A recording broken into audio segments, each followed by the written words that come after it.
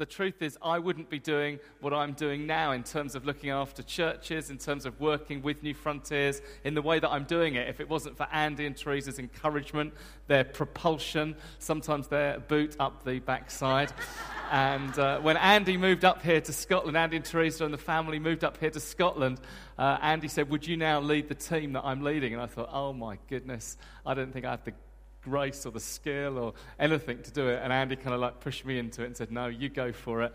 And when you do that, when you step into something that God has ordained for you, you almost never feel equipped, you almost never feel qualified, you almost never feel able. But if you know God's in it, you can step out in faith. And as you guys have stepped out in faith here, we've been stepping out in faith where we are and just seeing what God's doing. Now, I want to bring something to you which I know will resonate with you, and I know you know this stuff. So I don't come with any fresh revelation, really. I come to just stir what God's already doing in you. And I want to talk a little bit about the kingdom of God in life. Now, I know you know this stuff.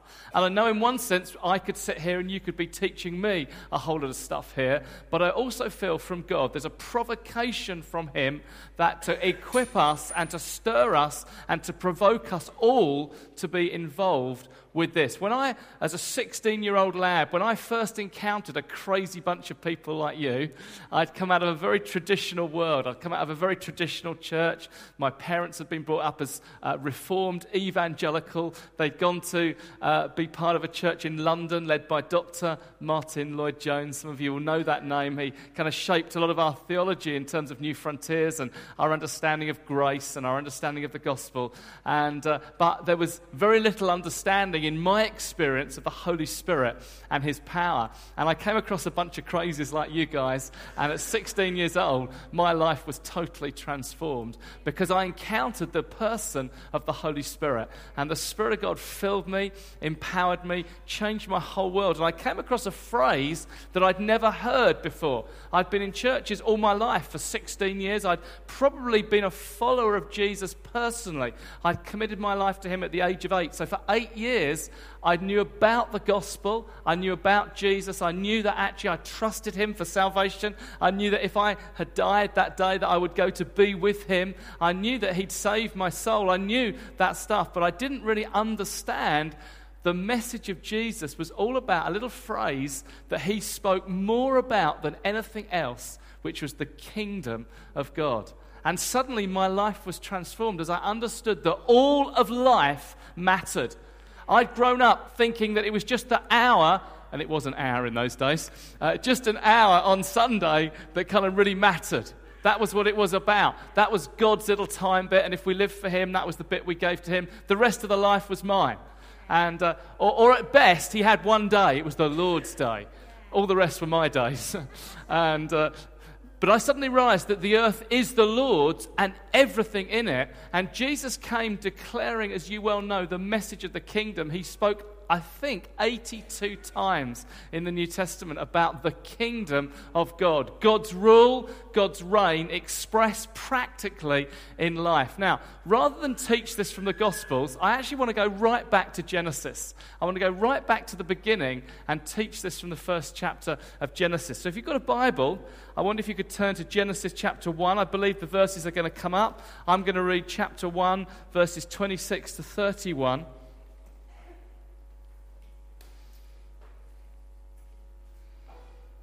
It's so good to root this into biblical theology. It's so good to root this into God's original purpose. God's original plan for mankind was to represent Him, was to be agents, was to be viceroys, was to be those who co-reigned with Him on earth. That's why man was created, to represent His image on earth. Let's read what God says in Genesis chapter 1, 26 down to 31.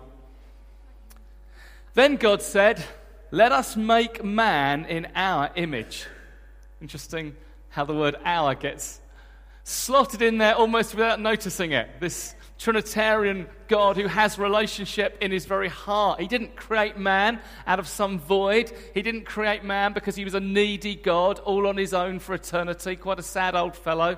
No, actually, he had perfect Trinitarian relationship within himself. Father, Son, Holy Spirit enjoying themselves together, and actually we're made into that relationship. Let us make man in our image, in our likeness. Now, what are we supposed to do?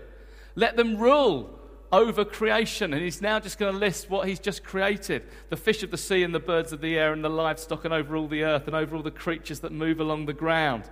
So God created man. In his own image, in the image of God, he created him, male and female, he created them. God blessed them and said to them, "Be fruitful and increase in number. Fill the earth and subdue it. Rule over the fish of the sea and the birds of the air and over every living creature that moves along the ground." And then God said, "I give you every seed-bearing plant on the place of the earth, every tree that has fruit and seed in it. It will be yours for food, and to all the beasts of the earth and all the birds of the air and all the creatures that move along the ground and everything that has breath and life in it, I give every green plant for food." And it was so. And then verse 31 is amazing. God saw that all he'd made, and it was very good. Lord, we thank you that your creation is very good. We thank you that we are made in your image. We ask you today, Holy Spirit, just as you've been so powerfully with us as we've sung our worship, we ask you now as we worship, as we hear the word of God, we ask you that your word would be living, active, sharp. Lord, your word would stir us, provoke us. Your word would challenge and change us as we encounter you. In Jesus' name. Amen. God says this, he says, let us make man in our image. We're called primarily to be those who bear God's image. You see, we're so different from every other aspect of creation. This is where those who believe in evolution, who see that just as a process, that we're just the product of some genetic code that's let go, that actually we're just naked apes, as Desmond Morris once said, that we're just those who've evolved. That's where they don't understand. Actually, we're very different from the rest of creation. See, all the rest of creation is good. God said it's good, it's good, it's good, it's good. But then he said, let us make man in our image. The orangutan is not made in the image of God. Although looking out this morning, no, let's not go there. It was a joke, by the way, in case you're already offended. The animals are not in the image of God. Creation is not in the image of God. It's a beautiful aspect of his creativity, but we, mankind, both male and female, are the only ones created in the image of God. Everything else was good, but this is very good, because this is created, this is made in the very image of God. And you see, Moses, who's writing this under the inspiration of the Spirit, he's actually being very subversive with the words that he's using. It's important that we understand the context into which every biblical passage is written, because every biblical passage has a context. Unless we understand that, we actually don't get the full benefit of how it was originally spoken, how it was originally heard, how it was originally understood. And Moses is writing in a particular culture of Egypt and Mesopotamia, and particularly the pharaohs who ruled and the other kings who ruled in that area had a particular theology, had a particular doctrine, and that was this: we are the sons of God. We are the divine, i.e. we the kings alone, we the pharaohs alone. We're the sons of, we're the only ones made in the image of God. You else are all just ants. You're just workers. You're just those who can build me pyramids and houses and whatever. But I'm the one in the image of God, and you must bow down and worship me. And often the pharaohs would make literal representations of themselves, because surprise, surprise, they didn't have the BBC and iPods and iPads, and they didn't have media that we have today. So nobody really knew what the Pharaoh looked like unless they'd seen him physically. But actually millions of people could see the image of God by seeing the Pharaoh's statue and bowing down and worshipping him. And Moses is totally subverting that. Moses is bringing the truth of God to say it's not about Pharaoh ruling and reigning. It's not about the king who's in the image of God. It's not about the king who's the son of God. Actually, this is about all God's people being in the image of God. That's God's original purpose, that he made us to reflect his image. We're in his image, and we're called to rule, and we're called to reign. We're called to be God's vice-regents, God's viceroys, God's ambassadors on planet Earth. They thought it was just the king who was supposed to do that. But actually Moses says, no, all of God's creation in terms of humanity are supposed to be in the image of God. And then Moses unfolds it. We haven't got time to look at it this morning, but Moses unfolds this revelation to say, but that image has been marred, but that image has been spoiled, but we've lost the power and authority to rule and to reign because we took it to ourselves. Now, it's ever so interesting to see how that happens. You get this little slithering snake that comes into the garden. It should have been a bit of a clue, really. I don't think any of the other animals talked. But you suddenly got a talking snake in the garden, and somehow that should have caused Adam and Eve to say, hang on a minute, we've got a problem here. The giraffe doesn't talk, the orangutan isn't talking, but we've got a talking snake. And actually, we think, where does evil come from? Well, we don't know. That's a mystery in God. But we do know this: the snake should not have been in the garden. You see, the garden was the first temple paradise. It was the place where God's rule and reign was perfectly expressed. In fact, Adam and Eve, we'll find out in a minute, were supposed to fill the whole earth with that temple paradise. Eden was not supposed to be contained. It was supposed to be spread throughout the whole earth, because God's plan and purpose is that through all the earth, the knowledge of his glory should cover every part of the planet as waters cover the sea. And actually, Adam and Eve were supposed to be priests to God, and they were supposed to bring God's rule and God's reign into life. It's interesting, the wording in Genesis 2:15. That's again where we don't understand it unless we understand the context and some of the word structures. Genesis 2:15 says this: they were called to work and care for the garden. Now that just sounds like he's a bit of a gardener. Just sounds like he's a bit of an Alan Titchmarsh. He's a bit green. They're a bit green-fingered. Well, actually, it was a load more than just gardening. Exactly the same words are used in Numbers about the priesthood. Exactly the same phrase. And that's translated to serve and to guard. And they were supposed to guard the garden. They were supposed to rule in the garden. They were supposed to bring God's kingdom, and something that shouldn't have been there should have alerted them and said, no, you're not welcome in this garden. We're ruling on God's behalf. Get out of the garden, snake. Don't interplay with it. Don't talk to it. But they do talk to it. And it's very interesting what the snake says to them. It basically causes them to distrust God. Basically causes them to undermine their relationship with God, to undermine their trust in God. Has God really said? And what the temptation is, he says, if you eat the fruit of the tree, then you will really know the difference between good and evil. You won't have to ask God. You'll be God's yourself. The temptation was you could rule and reign if you eat the apple, if you eat the fruit. The irony was they're already ruling and reigning.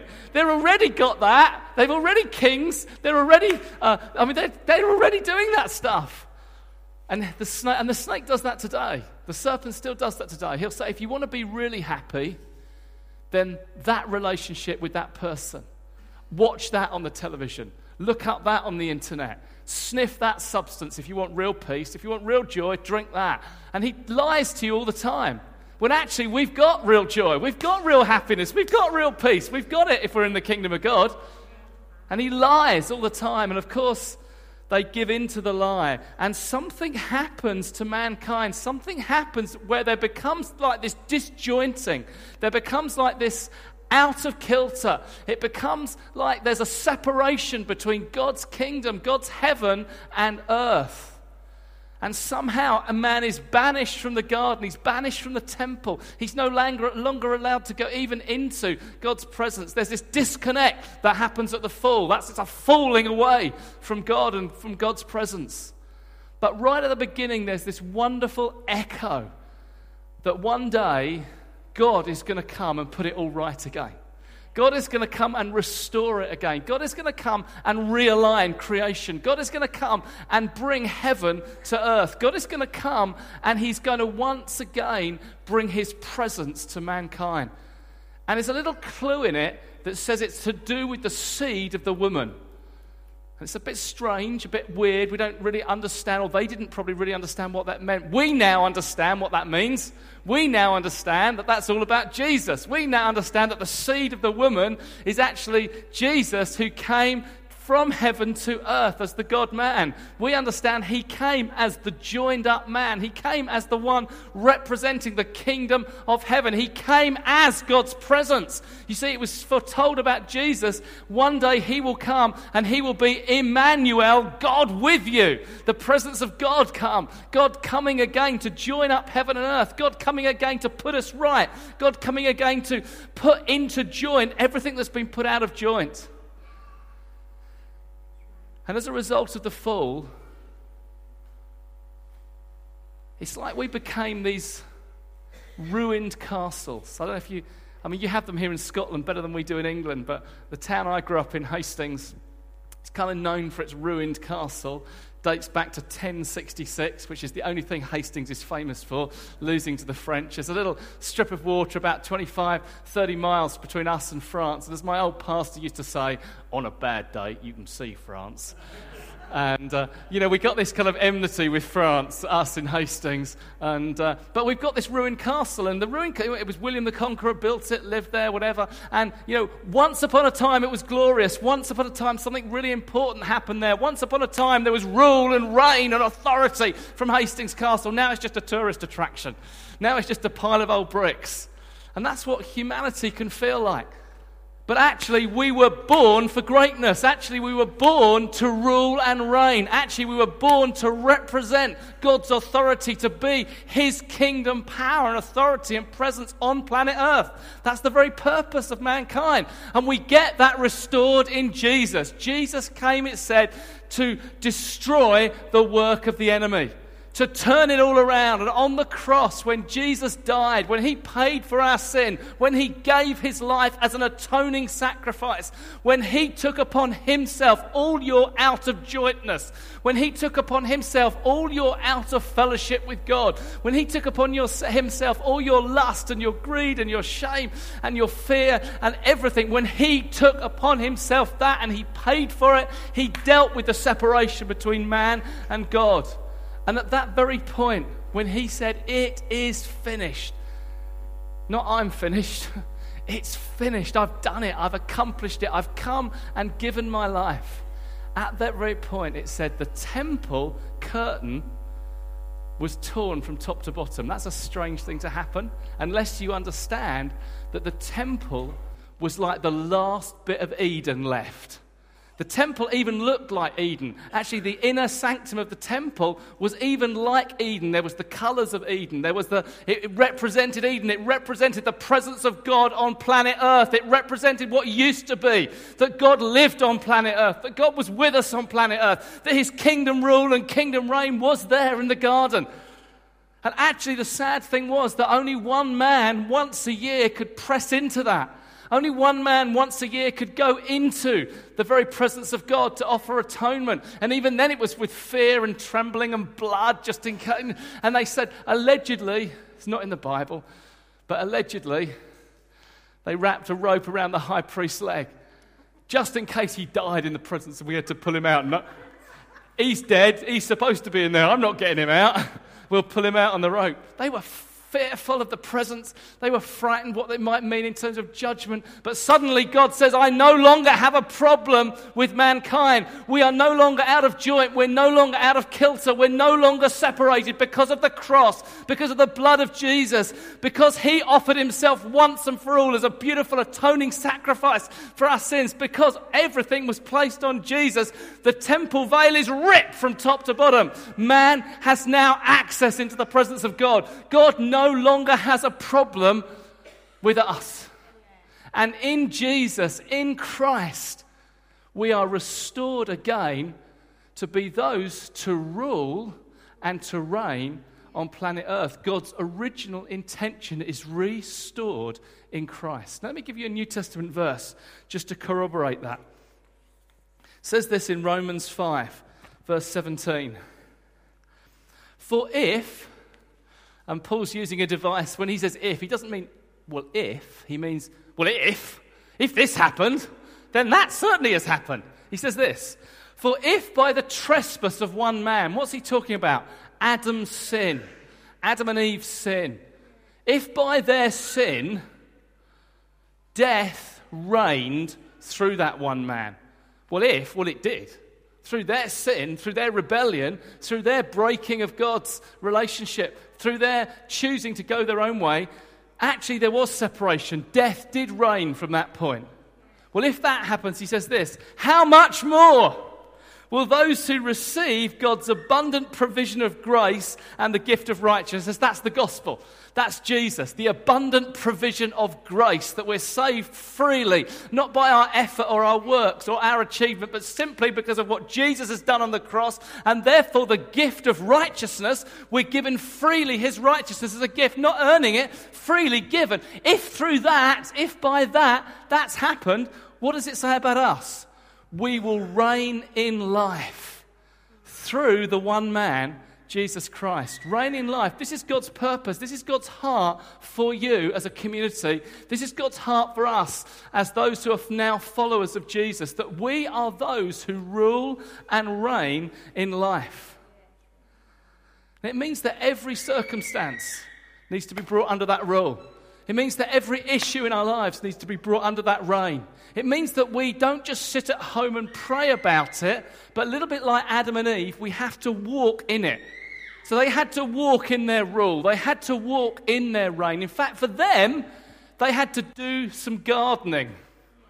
Their reign had to be expressed in seed time and harvest. Their reign had to be expressed in pulling up some weeds. You see, the weeds didn't come as a result of the fall. Now, thorns and thistles did, and that work became harder and more difficult. But they were still, before the fall, called to work it out, called to express that reign in life. And dear friends, this is my second point, we're called to do that. We're called to bear fruit. They were called to be fruitful, to increase in number, to fill the earth and subdue it. Now, obviously, there's a procreation aspect to that. And in one sense, in Christ, that procreation is still continuing. It's ever so interesting when Jesus gathers his disciples at the end of the gospel, it almost exactly, theologians will tell you, it almost exactly mirrors the Genesis account when he calls them. Because he says, now go and be fruitful. Go into all creation. Go into all the world and procreate. Make disciples. See, Adam was told through a fruitful wife that Adam and Eve, through their fruitful relationship, would fill all the earth with little Adams and Eves. Now Jesus, the new Adam, or the last Adam, the new man, Jesus, through a very fruitful wife, his church, the bride of Christ, is calling out of relationship the bride to go and bear fruit everywhere. To go and have little Jesuses everywhere, little Christians. That's what Christians mean. Christian means little Christs. That's what we're called to do. We're called to reproduction. We're called to do that. This is not some proselytization that we're doing. This is not just, get a few numbers up. This is the Great Commission. This is what God originally called Adam and Eve to do. Fill all the earth with God worshippers. Fill all the earth with those in the image of God. We're called to do that, dear friends. I'm so thrilled with what you're doing. I'm so thrilled with how you're reaching out and seeing people touched and saved and encountering God. That is our commission. That's not just for a strange bunch of crazies. That's for all God's children, for all God's people, that we should be those who procreate, be those who bring the message of the kingdom and call people to relationship with him. But it's interesting, Adam was also told to garden. He was told to pull up some weeds. He was told where he saw something that didn't align with the kingdom, something that didn't align with God's beauty, something that didn't align, he was called to pull it out. And we're called to do that. Now, I think there's a physical aspect of that. I think actually if we're not careful, we become super spiritual. And actually God wants us to be super spiritual. But the super spirituality that we have is earthed on earth. See, Jesus said, your kingdom come not up in the heavenlies. Your kingdom come on earth as it is in heaven. And it's so important that we understand that this earth is not the devil's. The earth is the Lord's and everything in it. Now, there's a worldly system, But Jesus didn't say, take them out of the world. He said, keep them from its systems, keep them from its values. I don't want them to be of the world, Father. I don't want them to be of the world. Don't let them be of its nature, of its values and systems and culture, but keep them in the world, because Jesus knew that our temptation is to withdraw from the world. Our temptation is to think that this is the spiritual and that is the dirty, dirty secular world out there. Have you ever heard Christians talk about that? If ever you hear a Christian talk about spiritual, the separation between spiritual and secular, slap them. You've got our authority to do that, because it's just not right. You know, we don't have secular jobs, we have jobs. There isn't secular music, there's music. There isn't secular art, there's art. There aren't secular people. Actually, it's all God's world, it's all one. And it's important, dear friends, that therefore when we go to work, when we go and live in our neighbourhoods, when we go and shop, we're not invading this dirty world. It's God's world, and we're coming as his ambassadors into it to bring his rule and authority. That means every area of life is sacred in that sense. Slap me. Every area of life is important. Every area of life matters to God. And we're to do that. We'll go on in a moment to talk a little bit about this. But I think this pulling up weeds is a great image. Anne, my wife, is a great gardener. And whenever we move, she reckons it takes 3 years to transform a garden, usually from pretty awful state into a pretty beautiful state. Just recently, one of our neighbours, or one of our people who are involved with the housing development that we're on, wrote to us and asked us to do something particular. And they said, oh, by the way, your garden must be the best in the Northwest. So I was like, well, not exactly the best in the Northwest, but probably the best on this estate, you know. And people notice that. They notice what Anne does. But actually, people are going to notice when we pull weeds out. They're going to notice when we bring in the kingdom of heaven. And I think one of the prime ways we do that is the weeds of human relationships, the weeds that get in amongst us, the weeds of discord, the weeds of angst and stress and difficulty. Actually, we're called to rule and reign. We're called to bring God's kingdom in. Let me give you a couple of practical examples of this. You may have heard me give these examples before. I make no apology for saying them again. Let me remind you about Laura. Laura was a girl in one of our churches, who was an NQT, newly qualified teacher. And that means that she's been to college, she knows everything about teaching, but hasn't actually done any of it. So she's been trained and equipped, but now actually has to go and do it. And of course, they never give you the best class, do they, when you're a newly qualified teacher? You think they give you the best start? They give you the worst start in probably one of the worst schools. And so she starts life as a teacher in this really rough school, a really rough class. She's got the bottom of the lot, and she's working away. Anyway, she said that not only was the atmosphere dreadful in the classroom, she said, do you know where it was worse? In the staff room. So she goes into the staff room. She said, oh, the atmosphere is dreadful here. The backbiting, the angst, the anxiety, just the weeds are growing all up. And she said, do you know where it was worse? It was hilarious. She said, it was worse in the staff fridge. And as she opened the staff fridge, instead of a nice warm waft coming out, what came out was all this anger. Because you know those yellow stick-it pads? You know those yellow stick-it notes? It said, mine. Keep your thieving hands off. Who stole my milk, you son of a so-and-so? And it was like, whoa, it's like all these things are on there. And obviously people were being quite territorial and being quite full of angst. And anyway, she said, oh God, how can I change the atmosphere of this school? I'm not a governor, I'm not the senior teacher, I'm not head of department, I'm just the newly qualified teacher who doesn't even like it here. And she felt God whisper to her, go and buy the biggest carton of milk you can find and put my post-it note on it. And she says, no, sorry, God, I must be mishearing you. Zone out again. What did you, surely I'm going to need to get up at assembly and preach the gospel. No, he says, go and buy the biggest carton of milk you can find. So she's just obedient. Next day she does that. She goes and buys the biggest carton of milk she can find. She shoves it in the fridge. She puts God's stick-it note on it that says, free milk, help yourself. And she said, within a few days, all the other post-it notes embarrassingly started to come down. She said, because she did it every day for a week, people started to talk about, who is this gracious, kind, nice person who would buy milk for everybody. And they started to talk about random acts of kindness, and they started to talk about these things. And she said within that first month, the whole atmosphere in the staff room totally changed. She said then within the term, it started to change in the classroom. Guess what? Leadership matters.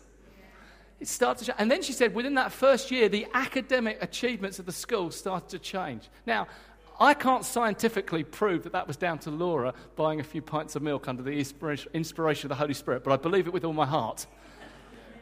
Pulling up it matters. It matters praying for the sick. It matters showing compassion. It matters buying a few pints of milk. It matters that God, don't say, oh God, it's so dark in this office. Of course it's dark in the office. That's why out of the mercy of God, he's put the light of the world into the office. You are the light of the world. And he's put you in that dark office. Don't say, oh, I'm just praying for another Christian. Why? There's enough light from you. Now, God might, in his grace and sovereignty, give someone else to shine with you, because one can turn 1,000 and two can turn 10,000. There is multiplication when you get Christians working together, but actually you're enough to change it. Darkness flees from the light. Light doesn't flee from darkness. A little candle in a window can be seen from miles around in darkness. Thank God it's dark. That means that even your light shines. You know? You don't have to be that great in the darkness. We just have to be who we are. Let me give you another illustration. I got this. People always laugh when I tell them this, but I got this from the One Show. I get all my... You have the One Show in Scotland, because I've seen it when we're on holiday. We always holiday in Scotland, and I watch it even when I'm up here. I get all my cultural insights from the One Show, and Alex and Matt sitting on the sofa. Anyway, Alex and Matt are sitting on the sofa just over a year ago, and suddenly on the sofa is this absolutely beautiful, beaming, Nigerian-looking lady, and she's just sitting on the sofa there, just beaming away. And I think, oh, there's something special about her. I can see the light of God out of her eyes. I mean, she's not extraordinary, but what's she going to be interviewed about? And they say, oh, we've got Mimi Asher with us, and she's going to be telling her story. Anyway, this is Mimi Asher's story from the One Show. Mimi described the estate that she lived on in London as, and I won't do her accent very well, but she says, not even a place that the devil himself would live. She was Welsh, I know, yeah. I won't do her accent. In deference that there are some ladies of different origin here. No, I can't do this wonderful Nigerian accent that she had. But she was so beautiful. She said this.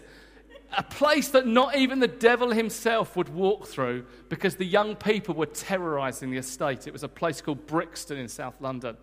One gang member was pictured on the front of the Sun newspaper.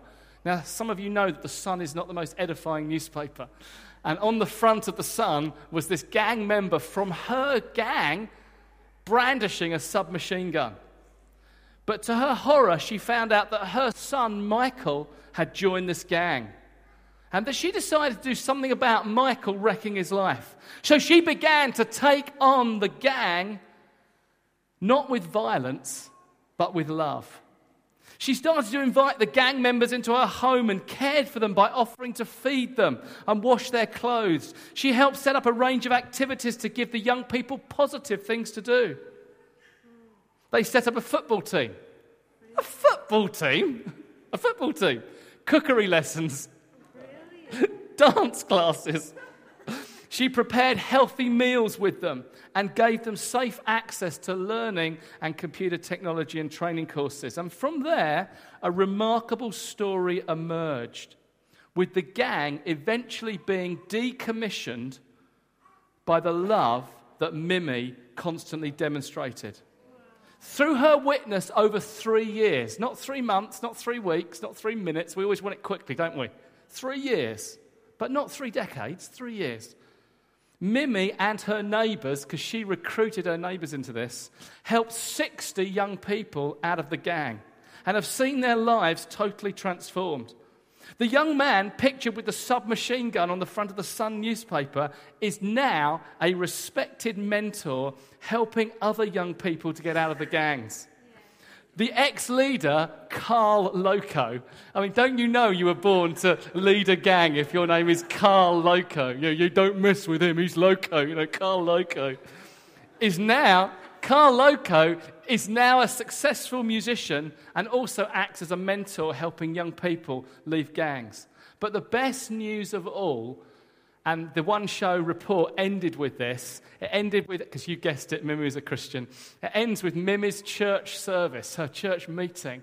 The best news of all is that Michael, through this process, became a Christian and is now regularly preaching at Mimi's church. And the One Show, this is the One Show, secular, slap myself, shouldn't say secular BBC, ungodly BBC, showing this church service, Nigerian black church service, wonderful, with this guy preaching the gospel and Mimi beaming, that's my boy, And you think, this woman, she was not impressive.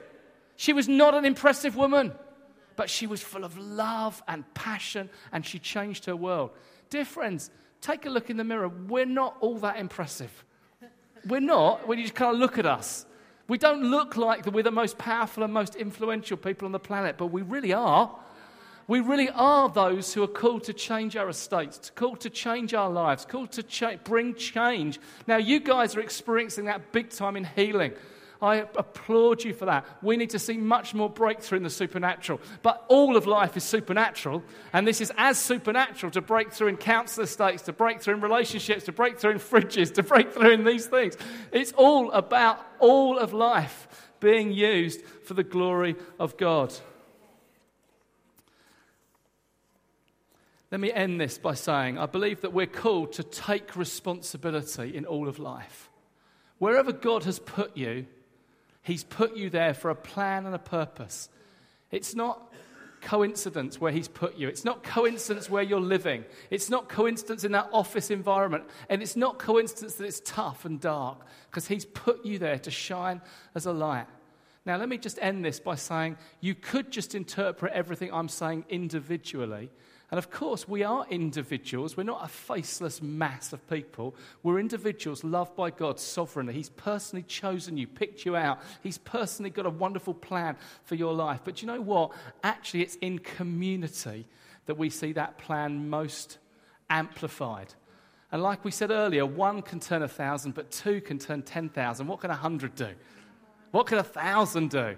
Actually, the community of the life of God is amplified as we start to work together in each other's with each other's friends. I love what that lady Barbara said. Come on, we've got all this, we've got this great catch of fish. Come and join us. Come and help us catch up. Come and do that. That's wonderful. We need to be fishing in each other's ponds all the time. We need to be doing that and helping one another. We've got to produce, and you are doing it here. I just want to commend you for it. We've got to produce communities of the Spirit that shine out as lights together. And that's why God wants to get you out of this place, do you know?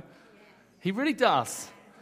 Give as much as you can in 2 or 3 weeks' time, because we need a deposit on a building because we need to get out. We're kind of hidden away here a little bit, aren't we?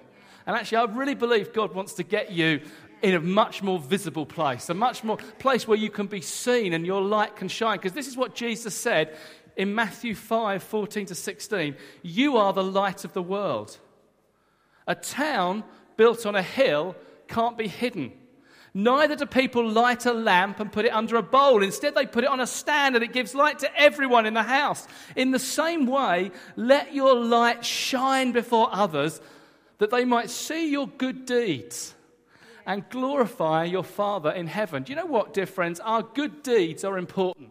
We're not saved by them. We're saved solely by grace and mercy and love as a free gift.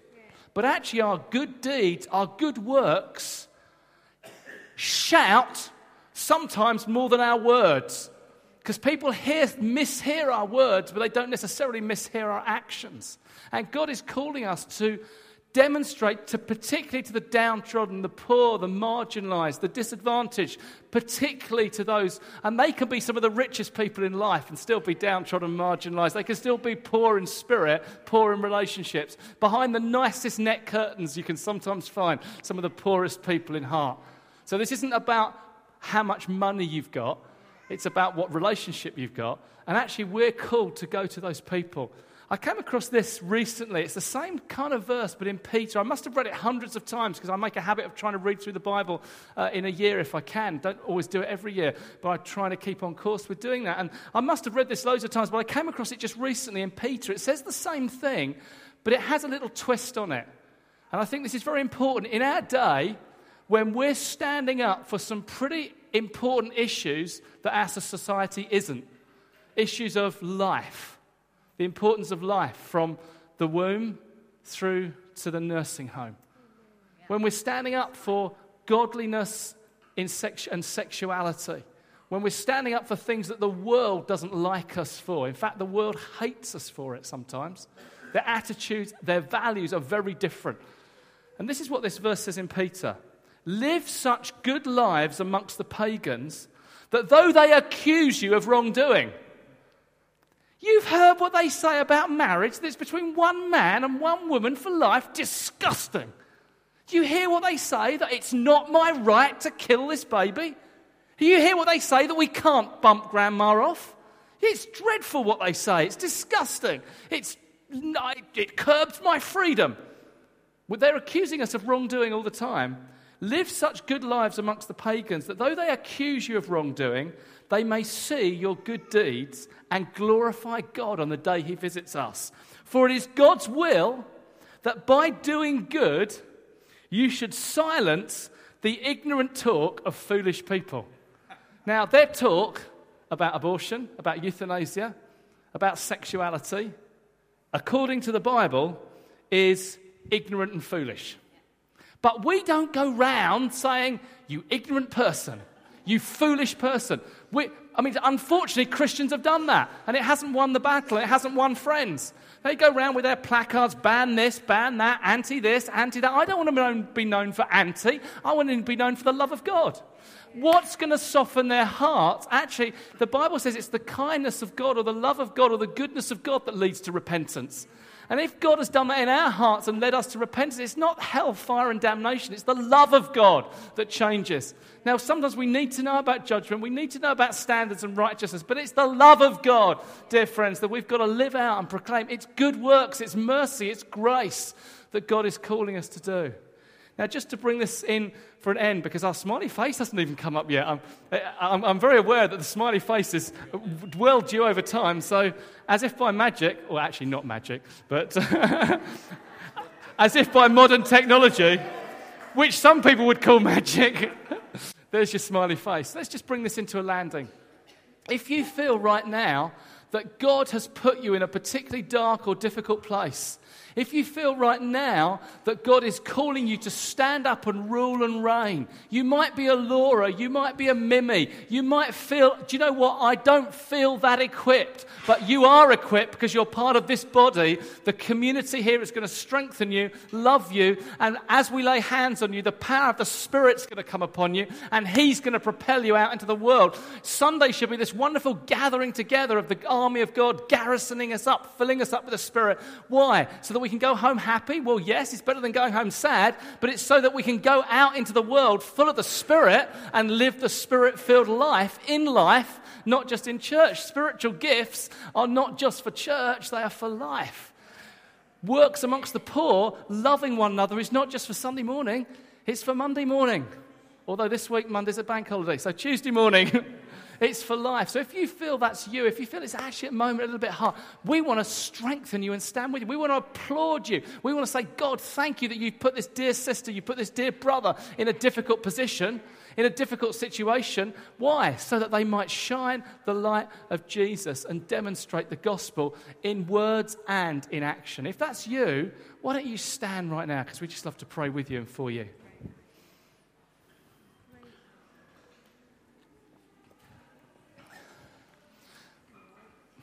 Let's just, for a moment, see, we get so spiritual in church, don't we? We all kind of close our eyes. Look at these people. Look at them. These are your sisters. These are your brothers that God, in His mercy, has allowed to go into difficult situations. Do you know, we actually applaud you. We applaud what God's done in you. We thank God. We literally applaud you. We thank God. We thank God that He's graced you And his love is so on you that he's put you in difficult places. Now, we don't then sit back and say, ha ha, good luck with that then. No, we stand with you, we pray with you, we lay hands on you, we ask right now that God would fill you with his Holy Spirit. So how we're going to end this meeting, I think Andy's going to direct us in terms of breaking bread, but how we're going to end this part of the meeting is that we're literally going to do that. So do me a favour, stick your hand up if you're standing. I'll tell you why. Because in a moment, I'm going to get everyone to come round you, and as soon as everyone stands up, nobody will know who's standing. So would you now go and stand with your friends? These are people that we love and trust, people that know you. Gather round them. If you're a visitor, perhaps you'd put both hands up in the air so that we might send some of the ministry team around. So we've got some visitors here that may not know people in the church. We honour you and respect you, but we've got to make sure that some people who really want to bless you and stand with you. Put your hand down when somebody comes to be with you. So there's a lovely lady here who's just standing up. There's somebody at the back.